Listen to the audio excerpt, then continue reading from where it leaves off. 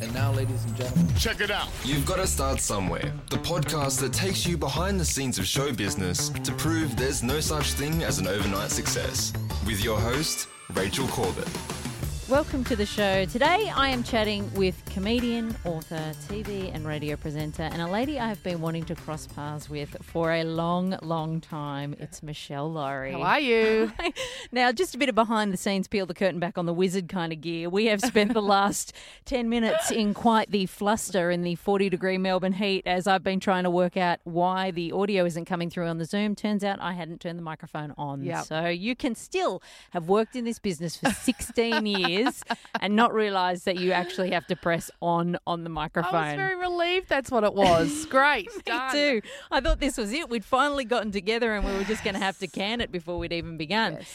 So I can't believe we didn't cross paths in Gosford. bizarre. Yeah. You and I Bizarre. both, I kind of started my radio career there. Was that where you started? Like fill-ins beforehand, bits and pieces. Yeah, I had one job before that, but that was the sort of start of the longer term brekkie gigs. Yes. Yes. Yeah. And you were at 2GO, was it? Which one were you? CFM.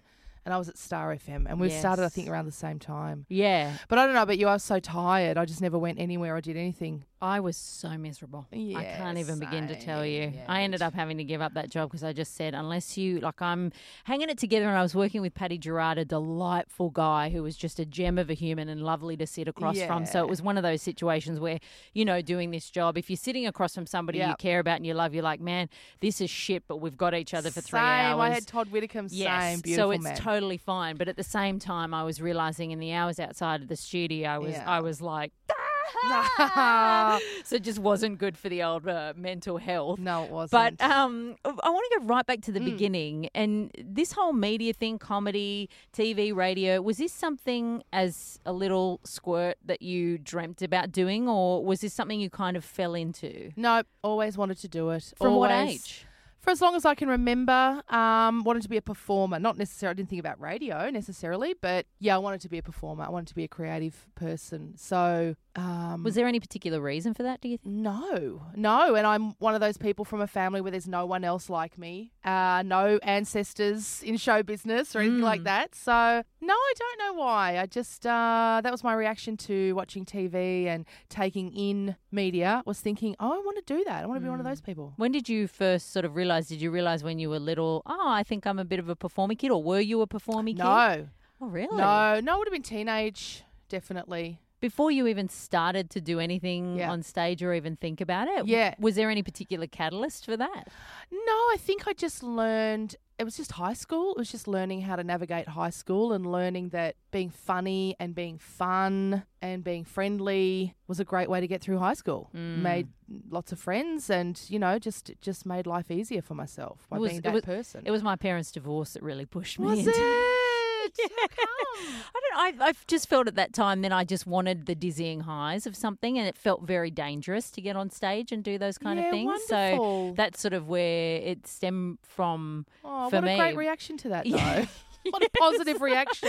Because it could have been methamphetamines. Well, it could have been. It could have been. I could have been in a gutter. Yeah. Did you ever think about anything else when you finished school and thought, I'll go to uni and do that? Or was it just like, I am Nope. single-minded in my focus? Yes, always have been single-minded in the focus. And yes. so what were you doing to get there? Were you doing drama and stuff at uni, and then when you at school, and then when you stepped out of school, you literally leapt straight into it? We didn't have drama at my school. I went to a Catholic girls' school. We had art. That was it. And we had a great art teacher and a beautiful art room. So I would spend a lot of my time in there. I would skip classes and go there when it was empty. I knew the timetable of the room. So I knew where the room was empty. Yeah. And I'd slide in. And then, yes, after that I went to uni to do drama. Just because I really didn't know where else to start. I was in Toowoomba. I didn't know anybody who was a performer. Never met anyone. So, I didn't know where to start. So I started there.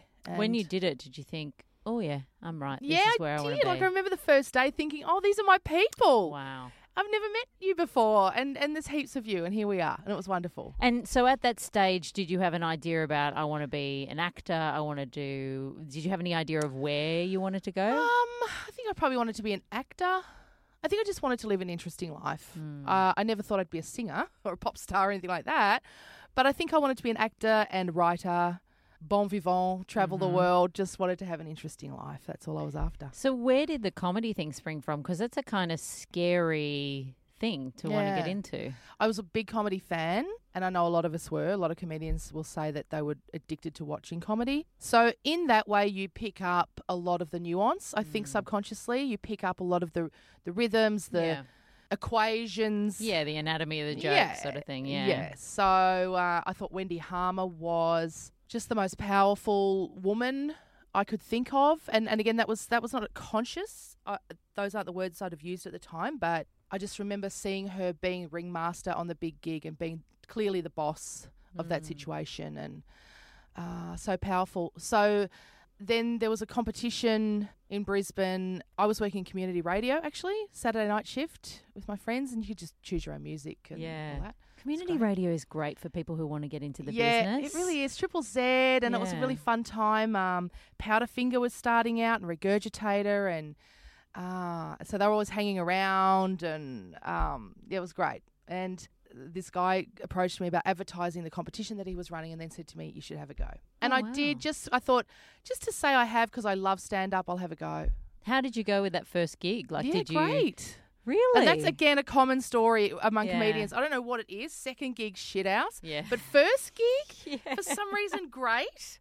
And maybe it's just the relief of it is such a great feeling. Yeah. And then you're bitten, and then you live through the second and the third and however many gigs it takes to have a great gig again, you know? You probably need that first one to be really killer to actually make you keep chasing that high, because if it's rubbish, there's nothing worse than going out and doing a bad gig on stage, and you just wouldn't ever want to go back into for that feeling again. But if you felt it the first time, you're like, I know it's there. Yes, I know I can do it. I just need to find that again. This was all in Brisbane, by the way. And the first gig, there was a heckler, and I dealt with him. That was how I got the laughs and got the excitement going in the room. So that was a good feeling too. Did you ever have nerves with it? Or did you just get out there and feel confident and comfortable, this is where I should be? I did. I felt confident, but I still... When there was a reason to be nervous, I was nervous. My first gigs in Melbourne, I was nervous. It took me a couple of weeks to get my rhythm back when I moved to Melbourne, because that was a very big deal to me. So I've seen a lot of interviews with you and things where Melbourne was a big thing for you when you were younger. What was it about Melbourne that was so huge? I think it was a couple of things. My Uncle Frank, who lived with us by that stage when I was a kid, and he was sick. He had heart transplants and dialysis and all this sorts of stuff, but he had lived a really exciting youth, and he had moved away from Queensland and moved to Melbourne, and so he had lots of great stories about Melbourne in the 30s and the 40s. Wow. Really cool stories. And then I became obsessed with the movie Dogs in Space. Oh gosh, do you know that movie? I've never seen it. Oh my god, I've heard of it, but I've never seen it. So I was about 13 or 14, and I watched it at least twice a day. At least. Wow. At least twice a day for about 2 years. And even now, just recently, I went back to the soundtrack. It's like the biggest influence in my life. I love those things in kids' lives when there's a level of obsession that's bordering on nuts, but you just, there's nothing better than seeing somebody, no matter how ridiculous the obsession is, just really flipping into something. Oh my God, so into it. Still love it. So, because I was a Michael Hutchence fan. So I was living in Toowoomba in Queensland, very regional. My parents very, just nice, good, peaceful people. And I became obsessed with this junkie culture in Melbourne, and I wanted to be part of that. Yeah, right. I wanted to bleach my hair, take lots of drugs, have a boyfriend who took lots of drugs, and whirl around in Melbourne and be part of a crowd like that. So what age were you when you did that first gig in the competition 20. in Brisbane? So you were 20. And then what was the process of getting down to Melbourne? I moved to Melbourne 10 months later. Wow. So you just packed up your bag and thought, I'm going to give this a crack and find my way. I did.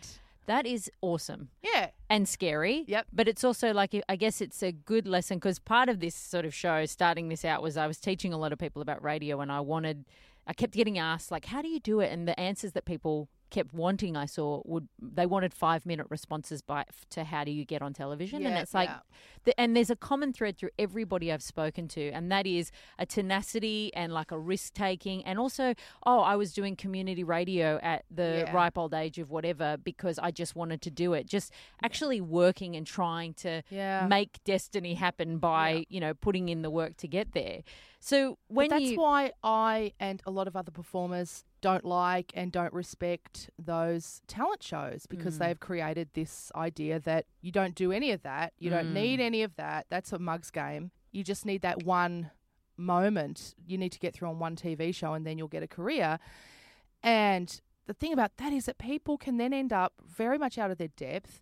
It's like pregnancy. It's like there is a reason it takes 9 months. You need that time to get your head around it to get started, you know? Yeah. So TV and radio and all that stuff, there's a reason it takes a long time, because you're gaining the skills and the confidence and the understanding to be ready when it happens. There's also it's not like once you get on television, well, God, no. there it is. The highs and lows continue right through. And I always say this business, it's like the only business where you can go from CEO to toilet cleaner in 24 hours. You know, and particularly you see that a lot in like breakfast radio. I've had some jobs where I've been, you know, you're treated brilliantly when you're in the breakfast team and then the show's ended and you can't even get the boss to return your calls the next day. And you're like, I'm still the same person. Yeah. Like, that sort of whole relationship we had was okay when I was at the top of the tree, but now we can't have that same relationship. Yeah, and all that belief you had in me, and you kept telling me how talented I am. I've always rooted for you. Yeah, but now you're not returning my calls. Yeah, absolutely. How did you feel when you got down to Melbourne? Were you just going on the gig circuit and giving stuff a crack? So did you literally just look at where the comedy clubs were and go and put your name down go and do that? Yeah, got the street press. The first 2 weeks I was in Melbourne, I stayed with Julia Morris. This is what a generous person she is. And how did you know her? She came up to Brisbane to do gigs. I supported her in Brisbane. We got along, and she's such a generous person. She said to me, you got to get out of here. I go, I know. I really want to come to Melbourne. She said, I'm about to move to Melbourne to do Full Frontal. She was in Sydney. Come and stay with me while you're getting your shit together. So this was before she was Julia Morris? Yeah, well, she was just going into Full Frontal. So at the time, she was, and still is, I think, the best stand-up in Australia. Oh, she's so good. She was amazing. She was mind-blowing and, again, so powerful, but she wasn't famous yet. But, oh, my God, a master of the art form. So, yeah, I stayed with her for 2 weeks and we lied on all my application forms for rentals, and she pretended to be everyone from my employer to my mother to everybody so that I could get a flat in St Kilda, and I did. Yeah, and then I just sat down with the street mags, found the gigs, landlines in those days, sat on the phone, ringing up, getting answering machines. Hello, I'm a comedian from Brisbane. Can I come and have a gig, please? And then I would go to St Kilda Library. I was so poor. And I would photocopy, or if I was really poor, tear out a page from the Melways at the library because I couldn't afford to buy one.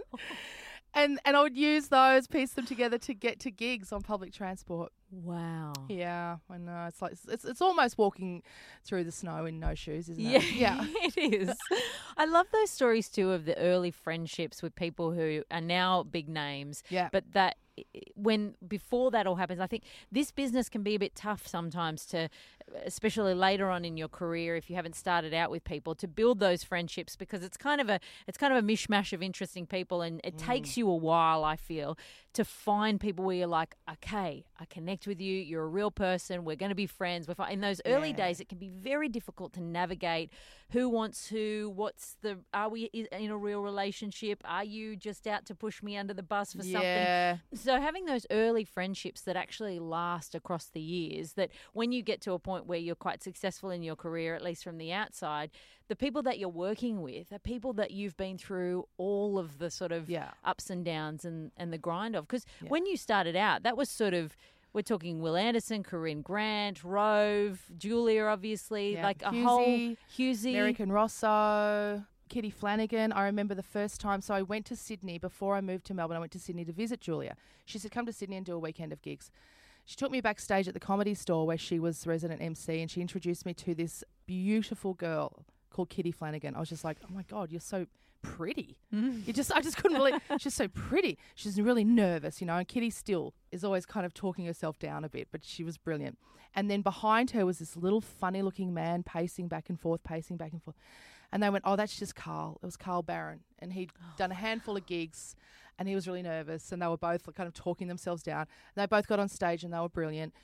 But stand-up has a very much tighter friend-making process, I think. We just... You end up, when you're coming up in the beginning, you end up doing gigs with the same people every night. So there's also a lot of hanging around. tons of hanging around. And in our day, we were all on the dole as well. So we didn't have jobs. We treated stand-up like a job. So you'd hang around all afternoon. You'd sleep all morning, obviously. Yeah. But hang around all afternoon talking about comedy. Yeah. And then you go and do gigs and you'd hang out all night. And, yeah, so it's a very bonding process. And then you get to watch people go ahead of you. Like, I remember when Rove got on TV, and then it occurred to me, oh, but now you've got to stay on TV. Up until then, I thought getting on TV was the point. And then suddenly you realise, oh, no, you've got to stay on TV. Yeah. I get it. But is that, I mean, obviously it's lovely to have that supportive friendship group, but I guess I don't know whether that's a weird situation that pretty much everybody during that period has gone on to be the stars that we know today. But there must also be a bit of difficulty in that relationship because, yes, you're all supportive, but you're also watching these friends of yours go, pew, pew, like, and go and do things that you're like, but I want to do that too. Oh, totally. That's it's a difficult patch. Definitely a difficult patch. It's a little tough. It's a tough patch. And I remember saying to Marty Sheargold one day, oh, God, you know, I am just in such a great place. Like, I am just beyond feeling threatened by anyone anymore. I'm just genuinely happy for everybody. And he said, mate, it's really easy to have that perspective when you're successful. Yes. When you're also doing well. Yes. He was like, you know what? If we weren't in this situation, I'm sure we'd still be jealous, terrified, threatened. Yeah. Yeah. Well, So when you're at that beginning stage too and you're not 150% confident, I mean, I don't think if anybody ever gets to the point where you're like, I have got this down. No. But in those really early days, you're constantly trying to prove yourself. yeah. So- And of course, other people get jobs and you think, I should have that job. Yeah. They're not right for that job.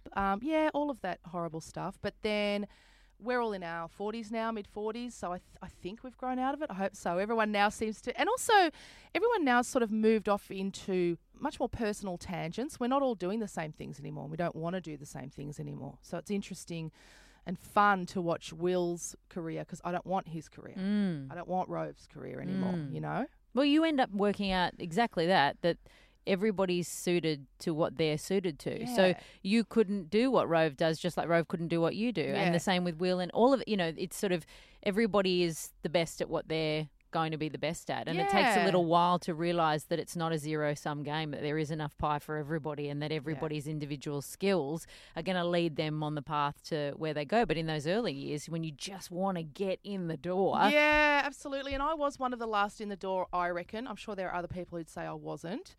But I certainly thought, I've missed out. How am I the person who missed out? That's crazy. I shouldn't be the person who doesn't get a career. You know? How long between thinking that and actually getting in the door was it? Well, I mean, it was really slow for me because I, used to be really jealous that Hughesy got the radio gig in Melbourne straight away.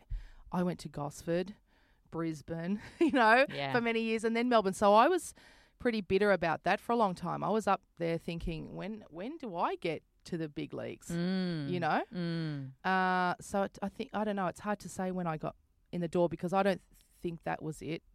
You didn't feel you were in the door when No. you were in Gosford, or you didn't feel like you were in the door until you got to Melbourne? Yeah, I used to say I felt unsuccessful when I was number one breakfast radio in Brisbane for about 8 years.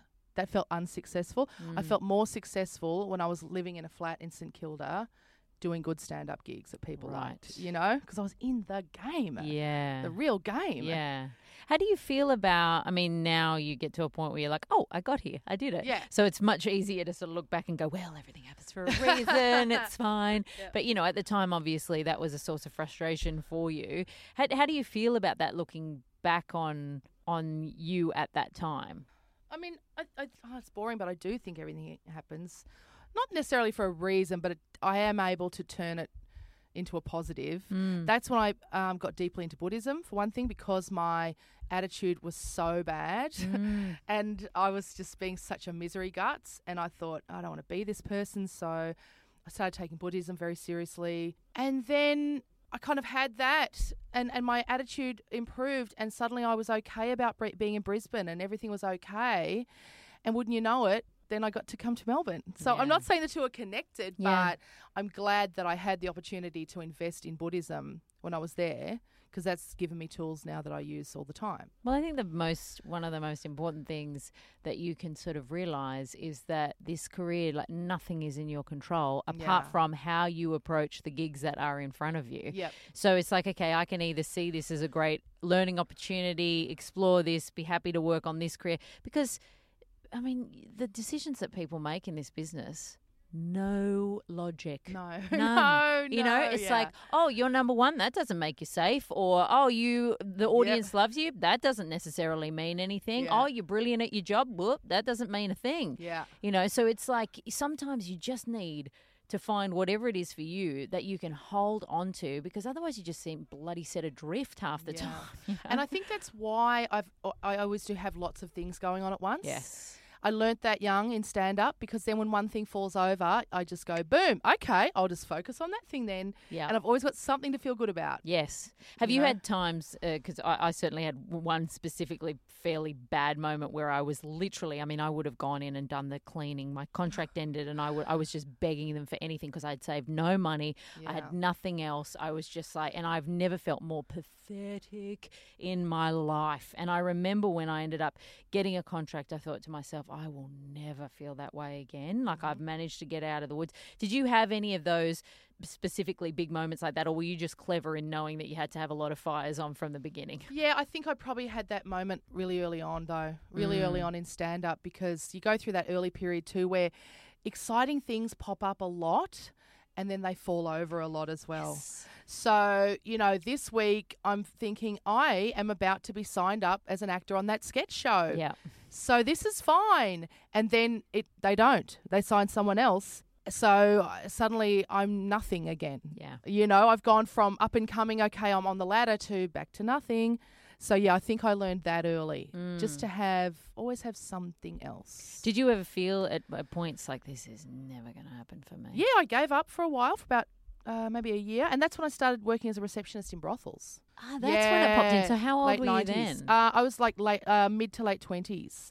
Was that because I hear a story like that and I go, I can imagine doing that because I'm a bandit for a story. You know, anywhere where I think, oh my gosh, this is a microcosm of life I'd never get access to. This will be fascinating for me. I'm sure I'll meet fascinating people with interesting backstories and like, why are you here and what can I find out? Was that part of the reason, or it was just like you saw an ad in the paper and you're like, I'll do that? Bit of both. It was a lady who lived in the flat upstairs from me, and she knew I was broke, and she said, I'm receptioning a brothel. Do you want to come and try it? And of course, I thought, that's amazing. Yes, please. I would love to. And it was a transsexual brothel. Wow. Yeah, it was just wonderful. Just the most wonderful experience. And so I did take a break. And then a comedy Svengali, who has since passed away, Dave Taranto, left a message on my machine one day and said, hey, do you want to come back and do a gig? And that was a big deal in the industry for him to kind of invite you to do the gig. And I thought, yeah, I should do that. And again, just needed attitude adjustment. It's all attitude. It was never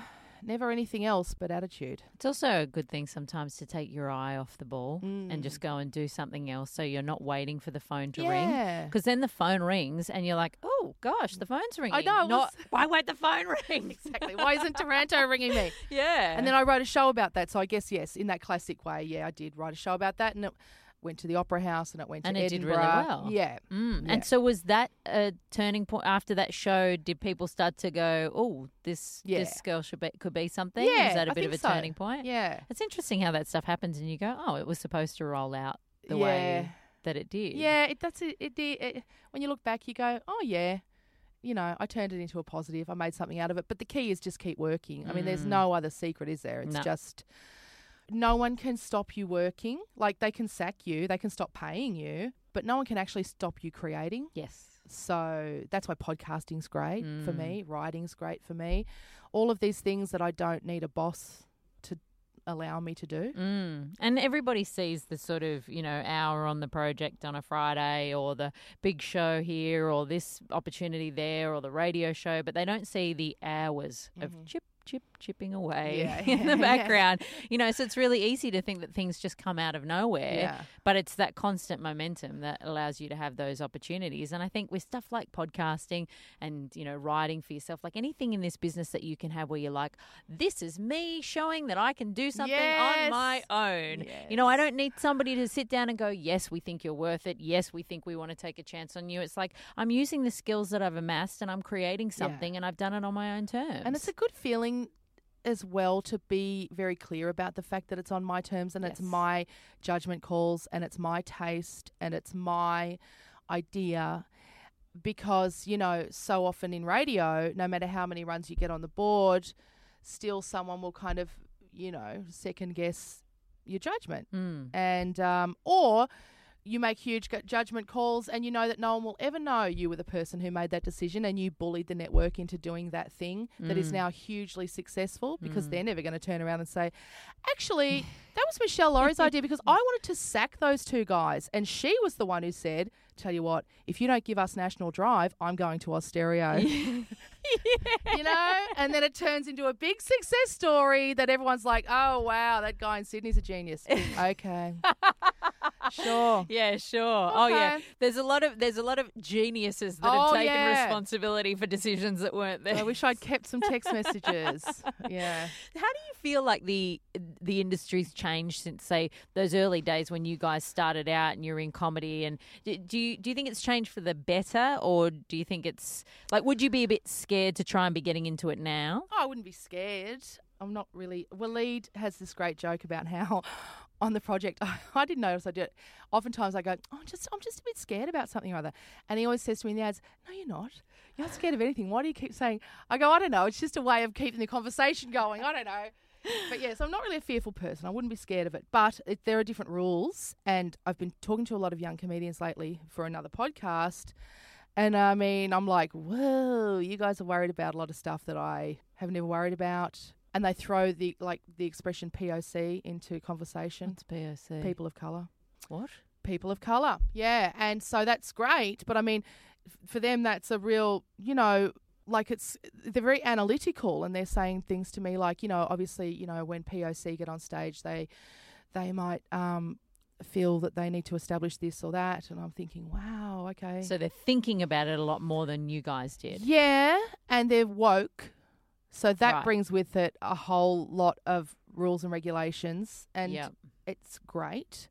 But I do see them worried about a lot of things that we weren't you can't worried get away about. with anything now. No, you can't, Yeah. and that's fine. I get that, but there's just so much more analysis and conversation about everything, I think, now. And there's no privacy in the room at the comedy club. No. You know, it's not what goes on in here stays in here. It's like, oh, that bit of audio of the distasteful joke that I was saying in the moment. And sometimes, sure, those things can be like, oh, you shouldn't have said that at all. But sometimes in this outrage culture, it's like, actually, that wasn't that bad, but we're all stacks-oning, and this guy's career or this girl's career is ruined for however many months this is going to go on. And it should have been left in the So I feel like space. they're being very careful to be able to defend everything before they say it on stage, you know, which we didn't feel the need to do. We were very free artistically.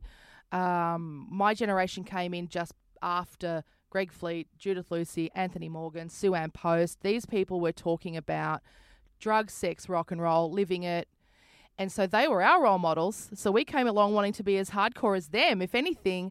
But now everyone's very corporate. Everyone's kind of talking about merch, and everyone's preparing their argument for their comedy. Yeah. You know? Did you guys feel like when you were back there that there was a sort of, okay, I get on stage, then I work up my brand, then I get on TV? Because I think that's the way that it goes now. Yeah. There's a very big thought about the business of it. Because I feel like we not invented that, but you were the start of it. Yeah, our generation was the start of that. So no one was on TV. Or the radio talent. Comedians weren't on radio. Like there was the odd one. Richard Stubbs was on radio. The odd person. People did spots on TV shows. Yeah. But yes, Rove became the stand-up who became the Tonight Show host. Will became the stand-up who became the Breakfast Radio.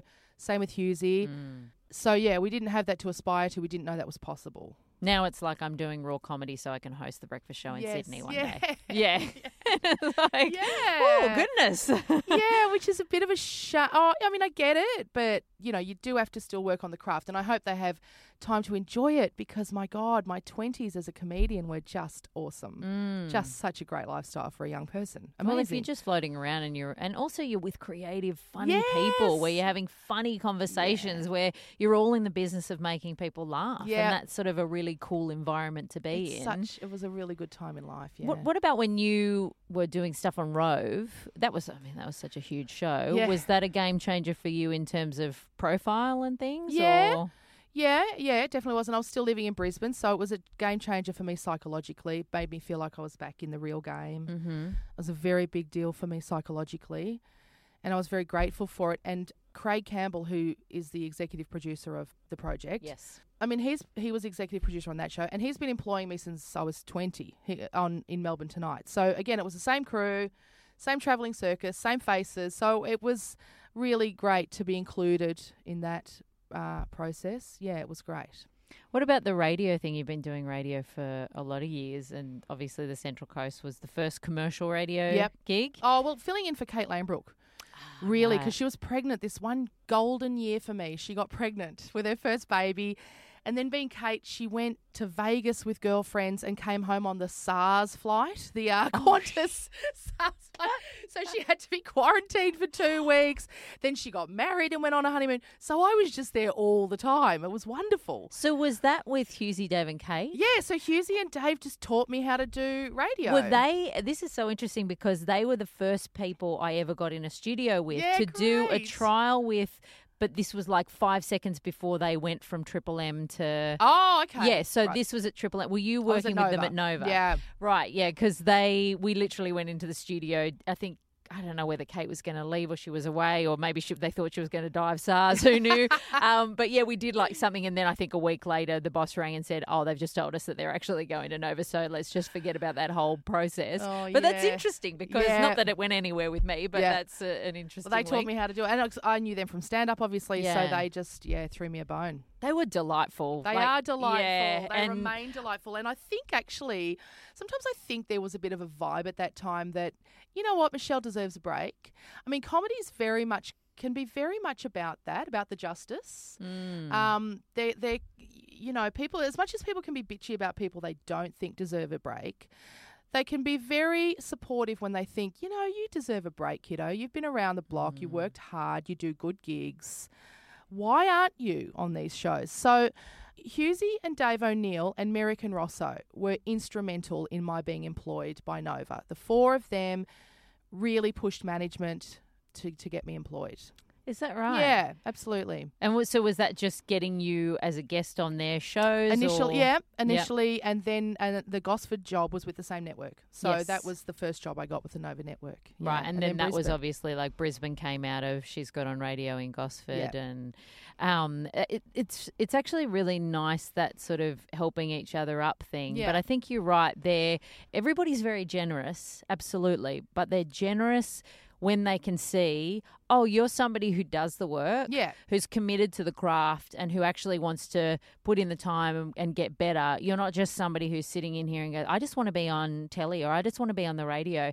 And there's a lot of people that come through like that. Yeah. And it's sort of an attitude. I don't know whether from the outside looking in, it appears like you have to have that kind of attitude. But when you get in the door, those people that you see, you will see them for 5 minutes. Yeah, absolutely. And they're gone because nobody who's really stood the test of time can bear to put up with that kind of behaviour for 5 minutes. But if they've seen you grinding it out and they're like, okay, here's somebody who's committed to it and who's like, let's help a brother out. Yeah, totally. Yeah. And that as far as I know, I don't know if it still is, but that was always big in comedy. Justice, the injustice of that person not having an opportunity, I'm going to do something about it. Yeah, because while there is enough pie for everybody, and particularly now I think because there are different ways for people to create their content, like you can go and do podcasting or you can write your book or whatever, there are still a finite amount of jobs. Yep. At least big high profile jobs where you could go, okay, this is me paying the mortgage for the next 2 months or 2 years at least getting while the a contract mortgage, is signed. Exactly. All the weird things. I remember that was my first goal when I met Dean Buchanan, who was group programmer of Nova. He was like, what do you want to achieve, Michelle? And I said, I'd like to buy a house. Yeah. It was impossible. I'm a young comedian. and I'm behind in my rent. How would I ever be able to do that? And also the idea that a lot of people see you on TV or radio, and it's true, when you're in those, gigs, they can be quite lucrative, but just because you face is on the telly or your voice is on the radio doesn't mean you're packing $1 million a year into your backpack. No, and Hughesy's made it so much more difficult for the rest of us. I mean, when he's buying the house on the block for about $300,000 more than it's bloody worth. Yeah. Everyone thinks we're all, and I keep saying that to people. I'm not Hughesy, mate. Yeah, splash of the cash. Yeah, nah. But I think that's also why, and Hughesy's a great example of God only knows how he managed to do the project and the brekkie and the, piling on 700 jobs and just keep... Well, he lied on the ground a lot. He did. He used to lay on the ground during songs. I remember that period of time, yeah.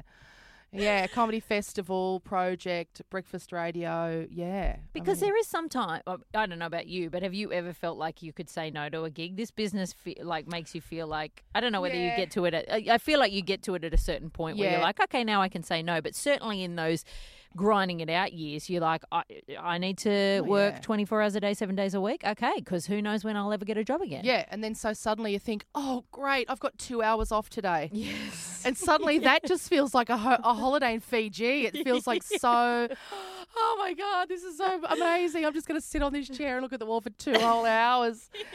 Yeah, I've been through those patches. Comedy festival's a big one because, we tend to think, I should do that, and so that adds.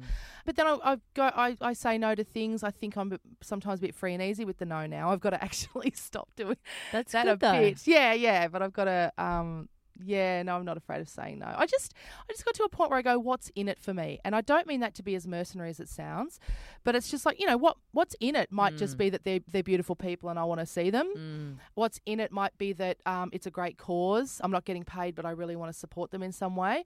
What's in it might be lots of money, even though it's a humiliating thing they want me to do. Yeah. Like, I have to be able to say there's a reason. Yeah. But it was amazing to me how often there was no reason. I'd sit down and go, oh, yeah. Actually, do you know what? There is no reason for me to do this. And there's also nothing worse when you're on telly in a gig or on the radio in a gig and you're like, this is destroying myself. Oh, and I said yes to it just because I thought I couldn't say no. Yes. It's just the worst. You think this is doing me more harm than good. Yeah. Yeah. Do you think that part of that came with being a mum? Yes. And having kids and changing your priorities? Yeah, but I mean, that it didn't happen immediately. It's only just really happening now. It's just taken me a long time. Those children have been without me a lot. Yeah. I've missed a lot of stuff. First days of school, concerts, I've missed a lot of stuff. So I'm making the effort now to try and turn that around a bit. But yeah, that's a really difficult because I'm working for them as well, so yeah, it's a really hard one to know. Again, what's the reason? What's my priority? What's more important? Do I need that money that badly? Maybe I don't this month. Okay. Yeah. You've done Brekkie Radio for a long time, and now that you're not doing that show, are you kind of excited for the idea that, because Brekkie Radio just takes over your whole life? Yeah, it really does. Yeah, I'm so excited to not be doing it. Yeah, and also if you feel like you've been missing from certain things in your kid's life, like that's just par for the course when you're doing that, because not only does it take up a lot of your time and your headspace, but you're just sort of a zombie. You're not really you. Yeah. I just said, the weeks just go so much longer now. Yes. It's so nice. Yeah. I'm really, really happy. I can never do those hours again. Yeah. I really can't. Yeah. Who knows what the future holds, but I know I can never do that again. And you're right, it just takes up your whole life. Before you know it, 10 years has gone. Mm-hmm. And sometimes you can feel like, I have to do this. I have to keep getting a contract. I've got to keep doing that. I did. And it's amazing when you actually step out and you go, I didn't blow up. Yeah. I'm still alive. So great. Yeah. Oh, my God. It's amazing. So wonderful. Because the business really does make you feel sometimes like Yeah. you're not valid unless you have that contract and that, yes, I'll keep signing you. And yes, and also when you've done a certain job for a long time, you can feel, oh gosh, I think the only qualifications I have is that I can talk into a radio microphone every day. Absolutely. And this doesn't translate anywhere else. And the truth is that it does, but you just get kind of caught up into that mentality. I hope it does. But also you get into a financial situation, Yeah. most of us haven't made any money in our whole lives until we get to Breakfast Radio, and suddenly we're making a lot of money. So you think, I've got to catch up. Over the last 2 years, I prepared myself financially. I liquidated. just because I had investment properties and I had all that stuff because I thought you should and that's what you're meant to do. And then I thought, no, I don't. That's just so complicated. I just want my house that I live in. That's all I need. So I got some savings. You speak my language. Yeah. I am in that space right now. And I think the other, like I had one when I got the contract out of the bad time where I thought, oh my gosh, I'll clean the toilets if you'll just pay me and I can stick around. I spent that 2 years actively saving so that if this contract didn't continue, which it didn't, I was absolutely fine. Yeah. And it was the first time in my life that they actually called me up. And I loved the show I was doing. I was devastated to not be working with the people I was working with anymore. But I was like, okay. Same. Yeah, same here. I know, it's amazing, isn't it? What a feeling. I just thought, I don't have to. I don't have to panic. Yes. This is okay. Yeah. I feel like that was the most important lesson that I wish I'd learned it earlier. Because up until this point, absolutely every contract, I just kept thinking, every 2 years I think, oh, well, that's it. I am Yes. If I don't get this, if for whatever reason they change their minds, we in a month, we're done. Yeah, we're done. We're finished. Yeah. And you need sometimes that time to actually go, okay, I don't have to take the next thing immediately because it might not be the right thing. Yeah. I can take some time to sit down and go, what exactly do I want to do right now? Yeah, and that's what I'm doing now. It's really, you're right. It's just like, I've kind of done everything. I don't want to sound like an asshole, but I had achieved all the goals. I had done it. And then I was like, I've been so goal orientated since I was like 4 years old on these very specific goals. Okay, now what? So the writing's really great.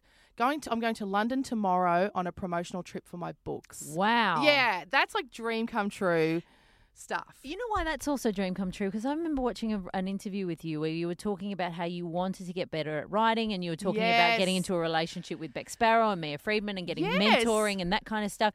And having that moment where you don't think you're a writer and it's something you want to do and you're like, I don't have the skills, I don't have the ability. And then all of a sudden you're like, I'm going on a book tour to London for the book I wrote. That's a really good point. You know what? Because that would be 8 years ago when my children were babies and they've just turned 8. So like, you're that's right. a huge measurement that you can actually see that there was one point that I didn't even think I could ever do this and now all of a sudden I'm going on a book tour. Yeah, you're right. Like, that's really exciting. Yeah, it is exciting. Thank It's you awesome. for reminding me about that. Yeah. So what do you think? I know we've got to wrap up because you've got to get into makeup for the Proge tonight. What do you think the future looks? Is it that stuff that you can have more control over, the podcast, the writing? I hope so. Yeah, I really do hope so. I'd love to work ABC radio. That's a dream of mine. You know, I'd love to be on 774 Melbourne just talking about Hamer Hall and things of that nature. Yeah. You know, it's just very grown up and dignified, and that's what I listen to. And I'm 44. I'm too old for the kind of Kiss FMs and good people, terrific, no dramas, but I'm too old. I mean, come on. Yeah, There's right? only so long that you can be excited about, insert new artist here, Ariana Grande or whatever. Like. and knocking back every interview you're ever offered because you don't know or care about that person, you know. And then I flick onto the ABC and I'm like, oh, I do want to know what's happening in Hamer Hall. And I do want to know grown-up stuff. And I heard Claire Bowditch do an interview with Manu once, and it blew my mind because I've spoken to Manu, 10 times or however long that show's been on. Same conversation every year for 4 minutes on commercial radio. Claire talks to him for an hour. I find out he wanted to be a circus performer. He went to circus school. Wow. He never wanted to be a chef, but there were no circus jobs, so he went and worked with his uncle. It was the most wonderful conversation, and I thought, that's what I want to do if I ever go back into radio. Yeah, something that gives you the space. It's not like, hurry up, we've got to go to an ad break. Yeah, on a daytime shift. Yep. Not morning. Yep. Something like that. But let's hope I just sell 5 million books and just buy a house at the beach and that's it. That's it. See ya. Check you guys. What do you think is the best and the worst thing about the industry? The best is the people. There's no people like show people. I believe that. I love people in the industry. And very few periods I've spent out of the industry, I really missed that. Missed our conversations. I missed our gossip. I missed knowing what was going on over there behind the scenes when no one else knew. Oh, worst. Gosh, so many. Yeah. Where do we begin? Where do I begin? Oh, I can't. No, but honestly, I can't really pick one. I really love it. I really love this business. I love it. I love the people. I love the ups and downs. I love the possibility, the potential. No matter how low I get, I know that something exciting is just around the corner. There's a phone call just around the corner from my agent. There's an email. Something will pop up. Something exciting that I never thought of. Buddhism has done the world of good, That for you, it Dal, has, hasn't it? it has, yes. Right, we're finishing up with, this is the final 5 questions. First one, your biggest regret. Don't have any. Good. That's great. Done. Hey, done. Finished. Your dream gig. Million-selling writer. I like writing because I can do it alone. Yeah. Yes. Isn't that interesting? A lot of people are, because I love being by myself, and that's Yeah. one of the things I find most surprising, that most surprises people who aren't in the business, is how many of those of us that work in it just don't want to go to a party and talk to people, want solitude. And they're like, but you're so chatty. And it's like, but that's your job. And it gets to Yeah. the point where you're like, I'm having those Friday night conversations in my work every single day. Yes. So when it gets to Friday night, I'm like, go away. Yeah, everybody. I know. And I don't want to. Limo, yes, Limo really is that nice. Yeah. Yeah. Carrie's great. She's a lovely person. Yep. Rove really is questions. short. Yep. Same questions. Mhm. A big idea that you've yet to get up. Have you got? I mean, you don't have to give us the exact idea, but is it podcasts for you? Lots. Is it? No, I mean I love kind of documentary television. Louis Theroux's my idol. I named my son after him. So I have this idea I'd still love to get up that's about like what would you call them? Like tribes. You know, ordinary people doing interesting things. Like I got really obsessed with military reenactors for a while. Oh, It's so wow. fascinating. Just people with normal jobs, normal people, and on the weekend they dress up as like German soldiers, and then you dress up as English soldiers, and then we'll just go bush bashing around the Gold Coast hinterland I love this and pretend to stuff. be in World War II. I love this Isn't that stuff. fun? It's fantastic. So I've always wanted to do a series following people's interesting lives. That's that living way. your best life. Their hobbies. You yeah, know, that's living your best They've life. got tanks. You know, they bring tanks from Europe. Oh. It's amazing. Can I just come and hold a boom mic or something? Like, I'll come along. If you weren't doing this, as in working in a media, what would you be doing? Nothing. This is it. This is it. I mean, maybe I'd like to think I'd be working with animals. Whenever I see animals, I go, God, I'm an idiot. Why aren't I a zookeeper? And now it's too late. Maybe working with animals. And finally, your advice to people wanting to get into the business. Just keep working and chipping away. And I know, believe me, I was a kid in Toowoomba. I knew no one in the business. You just chip away, you meet a person, another person, you get your tribe, you get your crew, and you just keep working. Be the hardest working person. That can never be a bad thing. Michelle, I'm so glad that I finally got Me to too. sit down across from you. Thank you so much for your you. time. Thanks for listening to You've Got to Start Somewhere. Thanks. To subscribe to the podcast, check out other episodes, and keep up to date, head to you'vegottastartsomewhere.com. Thanks so much for joining me for my chat with Michelle Laurie, who I am keeping my fingers and toes crossed will become the multi-million-dollar selling author that she deserves to be. A big shout out to you too if you have left a review for the show. I got a little one from Shampers Kath. Either your last name is Shampers or that was a reference to the fact that you do like a bit of the bubbly. Also Burn Kylie, who I think it's probably Kylie Byrne, I'm guessing, and Hayley B565. I don't know what that means. I really appreciate you taking the time to put your thoughts about the show down. It really does help other people find it, and when they do find it, to realize that it's not shit. So this is always lovely. So thank you so much. I know it can be a bit of a punish doing that, and it's an extra step in the process, but it is very much appreciated. Next week on the show, I'm chatting to Natasha Belling. You have probably seen her on the telly because she's been on it for over 2 decades.